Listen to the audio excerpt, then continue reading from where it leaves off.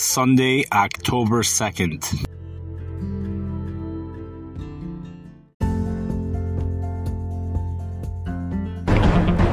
You're listening to Weather with Enthusiasm.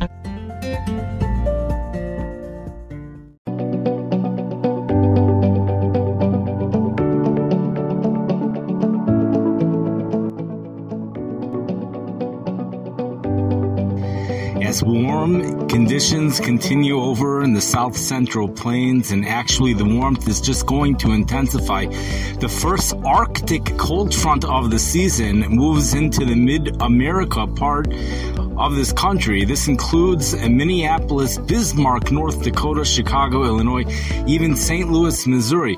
We have an Arctic low pressure system which will have a trough coming all the way down. Recent models show much greater amplification than earlier models. This thing is going to dig deeper, further south than what was originally thought at one point, and bring its strong Arctic front through the Midwest. The East Coast will also be getting this strong cold front. By the time you get to the East Coast, it's the terminology Arctic is no longer really the most accurate way, or it's a little bit deceiving, since temperatures are not going to drop as intense as they do here in the Midwest. Hard freeze is expected for areas which receive this Arctic air here in the Midwest. For many locations, it's the first hard freeze, maybe even everywhere, for the season, with widespread frost expected as well. For the Chicago area and South Bend area, this is Friday night and Saturday night. Areas closer to Lake Michigan in the Chicago area might be spared from the frost, but areas in South Bend may not. St. Louis, Missouri may also have a chance for seeing frost, especially Friday night. Some of the plants are still sensitive to that, and the temperatures are going to struggle in many locations to get out of the 40s. In St. Louis, we're going to see highs go into the low 60s, as is typically the case, where temperatures are about 10 degrees warmer there than in the Chicago area, where highs are expected at this point to be in the low 50s. Realize that the sun has set for the winter over the extreme northern parts of the Arctic, and temperatures therefore are dropping rapidly in that part of the area, and this air is coming down south. It's also a strong high pressure system at 1,000 MB. Some say 1,040 MB, some say 1,030 MB. We will have to convert that over to the inches in mercury system, which would be approximately 30.1. That's about it. It's not too bad. Today we also have some high wind warnings in effect for places off on the East Coast, especially New Jersey, Atlantic City, Missouri, Atlantic City, New Jersey. We have high wind warnings. You know, the hurricane has weakened, but we still have a wind tunnel, which is being produced from a tight pressure gradient between that low pressure system well out at sea and the high pressure that's building in from southeast Canada.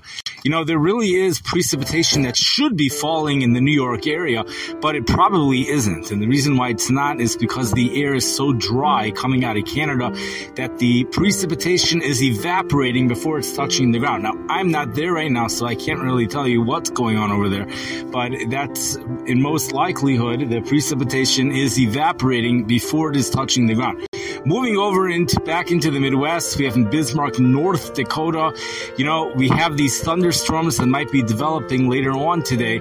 Some of these storms could produce hail. It's not the large hail, but it's just that the temperatures are about freezing so close to the surface that, you know, any type of wind you get could produce hail in that part of the area. So it's questionable whether there will be severe storms or not, but hail is a possibility, and severe weather is always a possibility in that part of our country. We have a powerhouse snowstorm, says the European computer model, setting itself up for the countries north of India, an extreme powerhouse with 40, 50 inches of snow. I can't find much information about that, so we're going to have to just leave it at that for now. We have extreme heat developing over in China, places about 100 or 200, 300 miles southwest of Shanghai, China, where temperatures are about 100 degrees. And these are towns where the normal high is right around 80 degrees. We also have unseasonable warmth taking place, July level warmth taking place in the Pacific Northwest with record highs. Temperatures are flirting with record highs for many, many towns, as high temperatures also over there 15 to 20 degrees above normal in many locations. We have temperatures in Central California going into the mid-90s over the next couple of days. We're going to speak about South Africa, actually.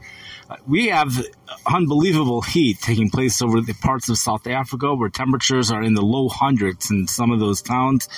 But the dew point is below zero, extreme fire danger expected there. But also the wet bulb temperature is actually lower there than it is in many of the cities here in the Midwest. So what that means is that you can easily solve the heat by getting wet.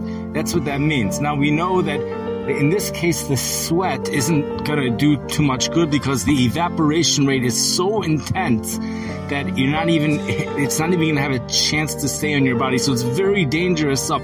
But if you can get wet, if you can put a wet towel, something like that, you can significantly cool a surface. The area which has the water, the evaporating area, the surface should be able to cool to 50 degrees. And in that 100 degree heat, I think it's actually 60 degrees. But people should be okay.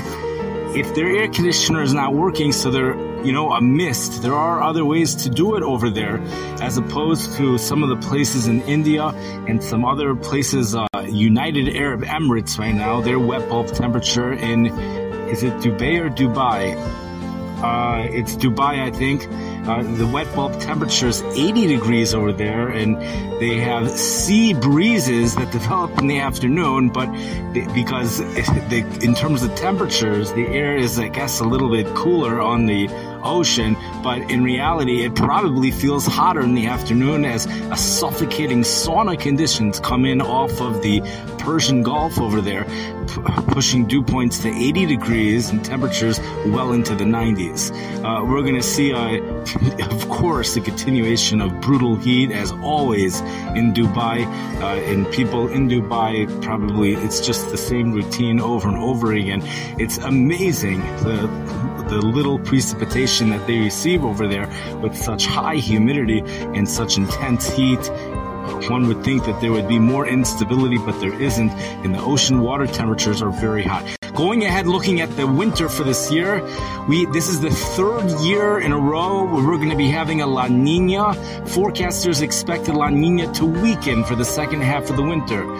A good argument could be made to say that a similar pattern this winter as last winter and the winter before, because all winters are a La Nina winter. The only thing, this is crucial difference.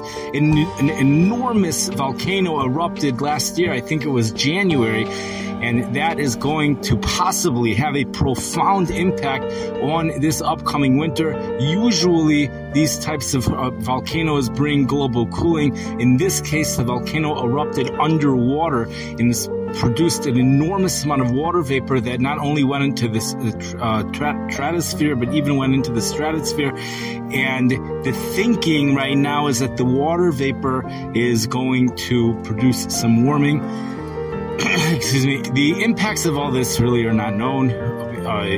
It's really not known because sometimes clouds, there's a whole movement to say that clouds are actually causing global cooling.